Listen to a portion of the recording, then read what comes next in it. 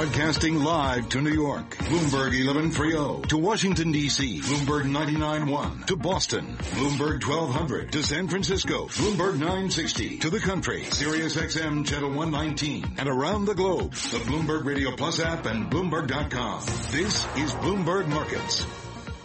Is indeed Bloomberg Markets. Cory Johnson here in our AM 960 studios out over the San Francisco Bay. Carol Massar back in New York. Presumably freezing. Regardless of the weather. I'm always cold.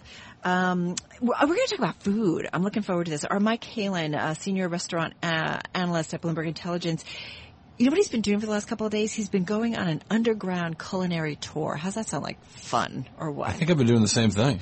Yes, you do. I just didn't know I could do it for work. Yeah, exactly. Well, he did it for work. We're going to talk about what he saw, talk about the restaurant business and fast casual and all that good stuff. We'll do that in just a moment. Let's get back, though, to your top business stories. A lot going on this Thursday. Charlie Pellet all over it. Hi, Charlie. Indeed. Thank you very much, Carol Massar. This update is brought to you by USCF. Invest in what's real. Visit uscfinvestments.com. That's uscfinvestments.com. Stocks mostly lower after retreating from records. Treasuries fell after former FBI Director James Comey testified to Congress. The S&P 500 index slipped after Comey spoke, with markets weighing his testimony for clues about the fate of the Trump administration's policy agenda. S&P 500 index lower, little change, down a point now at 2432, lower by less than 0.1%. The Dow off by a point at 21,172. NASDAQ holding on to its gains, up 16 at 6313, a gain there of 0.3%. The 10-year down 5/32, the yield 2.19%. Gold down 11.50 the ounce to 12.81, a drop of 0.9%. And West Texas Intermediate crude lower, little change, down 0.1% to 45.68 a barrel.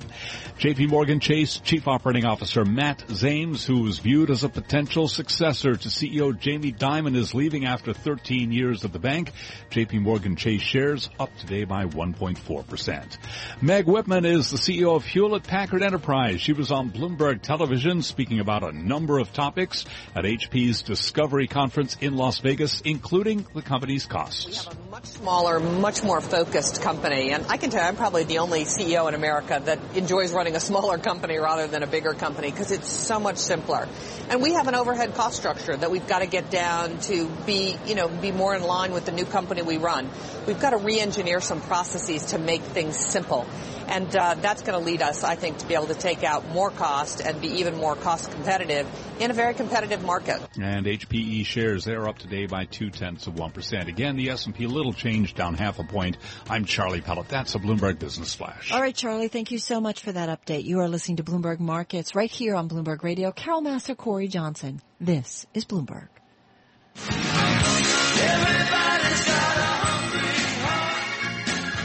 Mike Halen doesn't go hungry. He's our senior research restaurant analyst for Bloomberg Intelligence, and he just completed an underground culinary tour, a 2-day journey through with some restaurant executives in New York. And Mike, why'd you do this?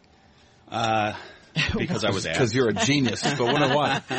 I went to his boss who said, listen, I got to go eat and drink and be merry for the last 2 days or next 2 days or whatever it was. I read this book. It came out earlier this year, and the whole time I'm reading it, I'm like, how do I get on this tour? This sounds like the most amazing thing. 15 restaurants and wineries and breweries in 2 days. I was just like floored. I was like, I have to do this. Why is it done? Who does it? So it's done by two partners, Alice Elliott of the Elliott Group, who's the preeminent executive recruiter in restaurants and many other industries, including private equity and investment banking, and Peter Monjavero, who's the founder of Avero and also the author of the book, The Underground Culinary Tour. And why do they do it? So what they do is they take some of their best clients, restaurant executives, and they bring them to the 15 hottest spots that are doing really innovative, cool things in Manhattan and Brooklyn, and show them what the future looks like, right? So everyone's copying what's going on here in Manhattan. We move the fastest. We move first, right? So it used to be 5-6 years. Says everyone in Manhattan. Yeah, and yet you had to go to Brooklyn to find innovation. But please, go ahead. Exactly, right? But Brooklyn is part of New York City, I'm just saying. Yeah. So it used to take years for other places around the country to kind of mimic the restaurant scene here. But now with social media and the internet, it takes, 12 months. Right. So, so they're bringing in restaurant executives and showing them the future and teaching them maybe things that they can implement into their own businesses. Cory always takes me on an Underground Culinary Tour wherever we go. He's like, finds like always a great. You do. You find a great restaurant. Are we doing that in San Diego next week? We should. We're going to do that in San Diego next week. I got to travel with Cory. So tell us the places you took, because the restaurant space, we know it's competitive. People start businesses, they close businesses. We talk about fast casual. There's all different kind of, levels, if you will. Tell us about what's kind of some of the new and interesting trends that you saw on this tour. Yeah, so there was a few trends that we saw. They would be community, localization, healthy, and sustainability. And there are trends that have been going on for a few years, but they're starting to accelerate. And community is one that's very interesting. So we went to the Urban Space Vanderbilt. And, I mean, that place was jamming at like 1 o'clock. What do you mean community, though? So people want to experience a higher level of food, in a group setting. They want to experience it with people, like-minded people that also enjoy that higher quality of food. I mean, we've seen it with like communal tables, right, at a lot of restaurants and other types of places like this. But these food halls are really kind of bringing it to a whole nother level. Cushman & Wakefield expects the number of food halls in the United States to double in the next 2 years. Huh. Boy, as I think about that here in the Bay Area, we've got a bunch of places like that have opened up lately, and they do that kind of beer hall feel, but big open rooms where that I seem to be more oriented towards community and less towards sort of private booths and spaces where you could get more intimate. Yeah, and we went to a couple other spaces too that were very interesting. One was the restaurant Norman in Brooklyn, and it's like part a remote place for creative people and designers to work, part restaurant, part retail store. For a lot of people in there apparently telecommute to work, and it's like that ride sharing, home sharing, food sharing, restaurant sharing space. Yeah, it was really cool. And we also went to this place, Three's Brewing. In Brooklyn, that was, part concert venue, part restaurant, part microbrewery. It was just massive. Right. They grow hops in the backyard. And when you say community and urban space, is it kind of the modern day food hall, or is it something different? Is it like a collection of different food offerings, or no? It's one. So in terms of in terms of Norman and brewery, that was the brewery. Were one place. Yeah. Urban space was more of like a mix, and they carefully put together, a bunch of different concepts, and Roberta's, which has really been on fire for the last 10 years. So some places that you might know, but then also a place like Mr. Bing, which makes Chinese street food crepes that no one's ever really heard of. And so like exposing you to new food as well as things that you're familiar with and taste great. So where should Cory and I go? You got 10 seconds. Oh, well, I mean, Fowler & Wells was awesome. Tom Colicchio's new spot in the financial district.